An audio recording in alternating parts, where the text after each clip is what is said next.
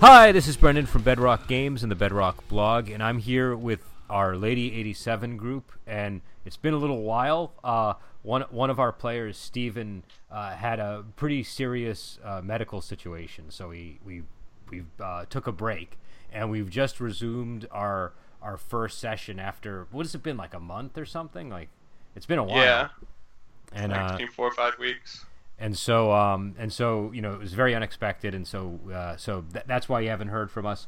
And rather than record the whole session, I thought the first time out I would just do the recap, and then we'll maybe record the final session. But I don't know; it's a little unclear whether that's going to be the final one or not at this point. But either ways, why don't you guys say what happened this session for the official record?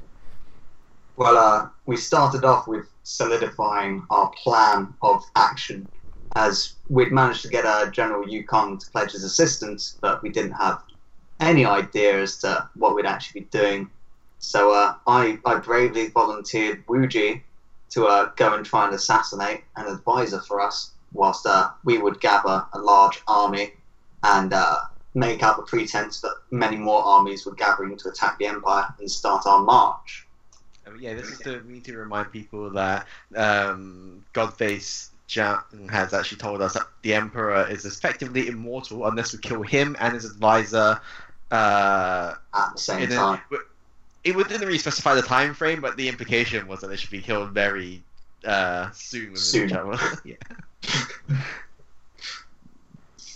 So we managed to go to the Beggar sect that was present where we were, and managed to facilitate them aiding us quite substantially after we engaged in eating a good bit of long pink provided to us by our gracious hosts.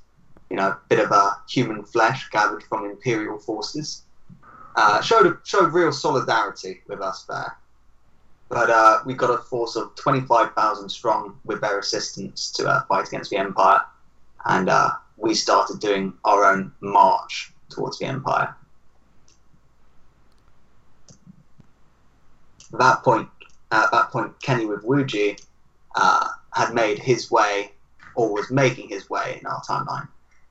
Slowly made my way from the northeast part of the map down to back towards Fan. Got ripped off by a merchant for a boat ride. You know, I remember it costing us like 300 spades or something per person back in the.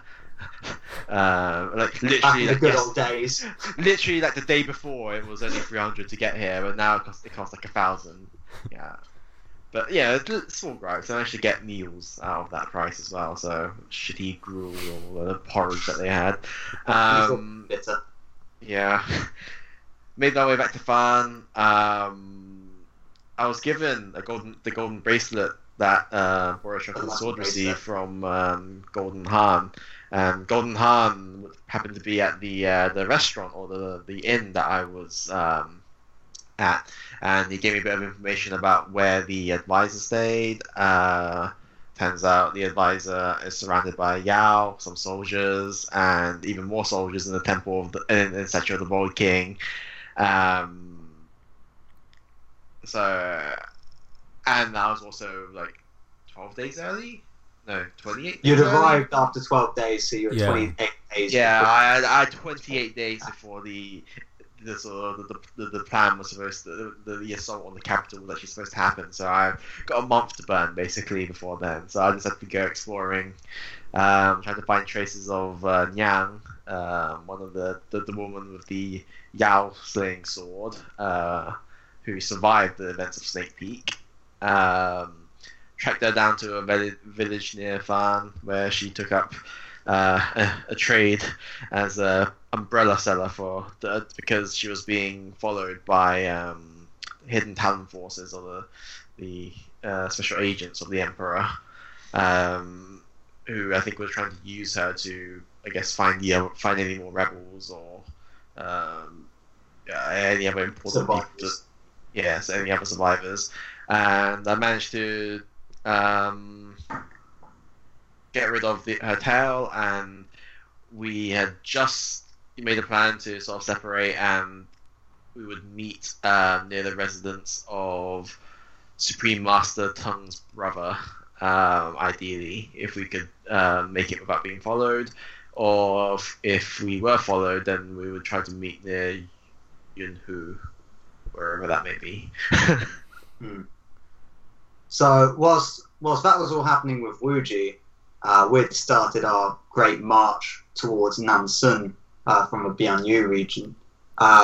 We had made it seem as if, whilst we were being followed from behind by General Yu Kong, that he was doing this in an attempt to take out our forces before we managed to get further into the Empire, so as to try and hide his betrayal behind that.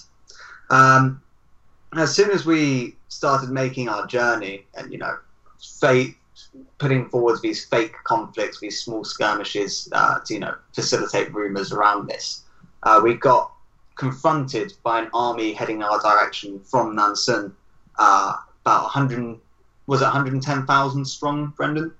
Yeah, it was 110,000. Yes, 110,000 strong. Boris Drunken Sword and his compatriots decided to bravely try and seem as if they were retreating and trying to hold up to allow General Yu Kong to consolidate his own army into the army that had just arrived from Nansun, with the intention being that once a conflict broke out, that dissension would immediately break up from within the enemy army's camp, infighting that we could facilitate and, take advantage of. Unfortunately, whilst we were trying our retreat, we did get cut off by the enemy army, which consolidated.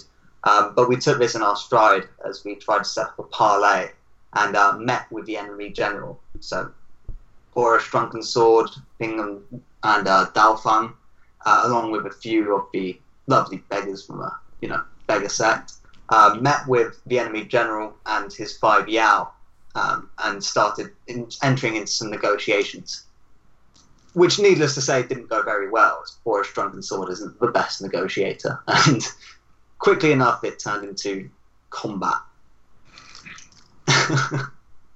Luckily, the Yao stayed their blades when Boris Drunken Sword muttered the name Godface Shah, which seemed to make them question what was going on, how I knew that, and what importance it held, but kept them from attacking us, whilst we quickly and easily dispatched the enemy general.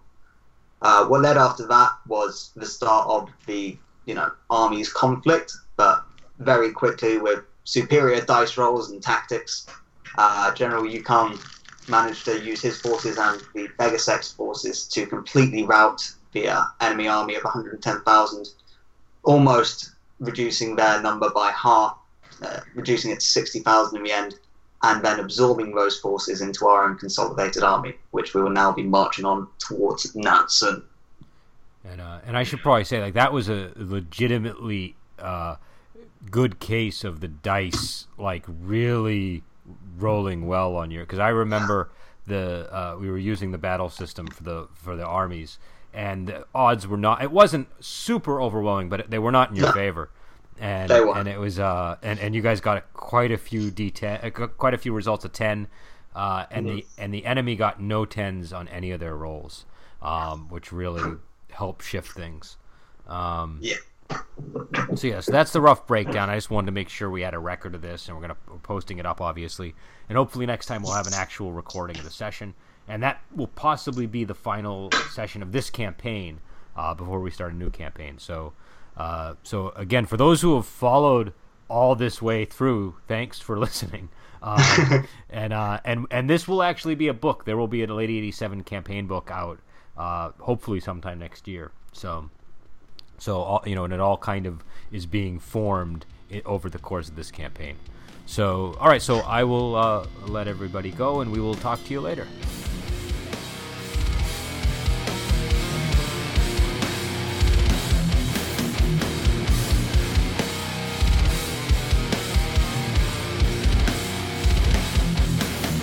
This is just my opinion.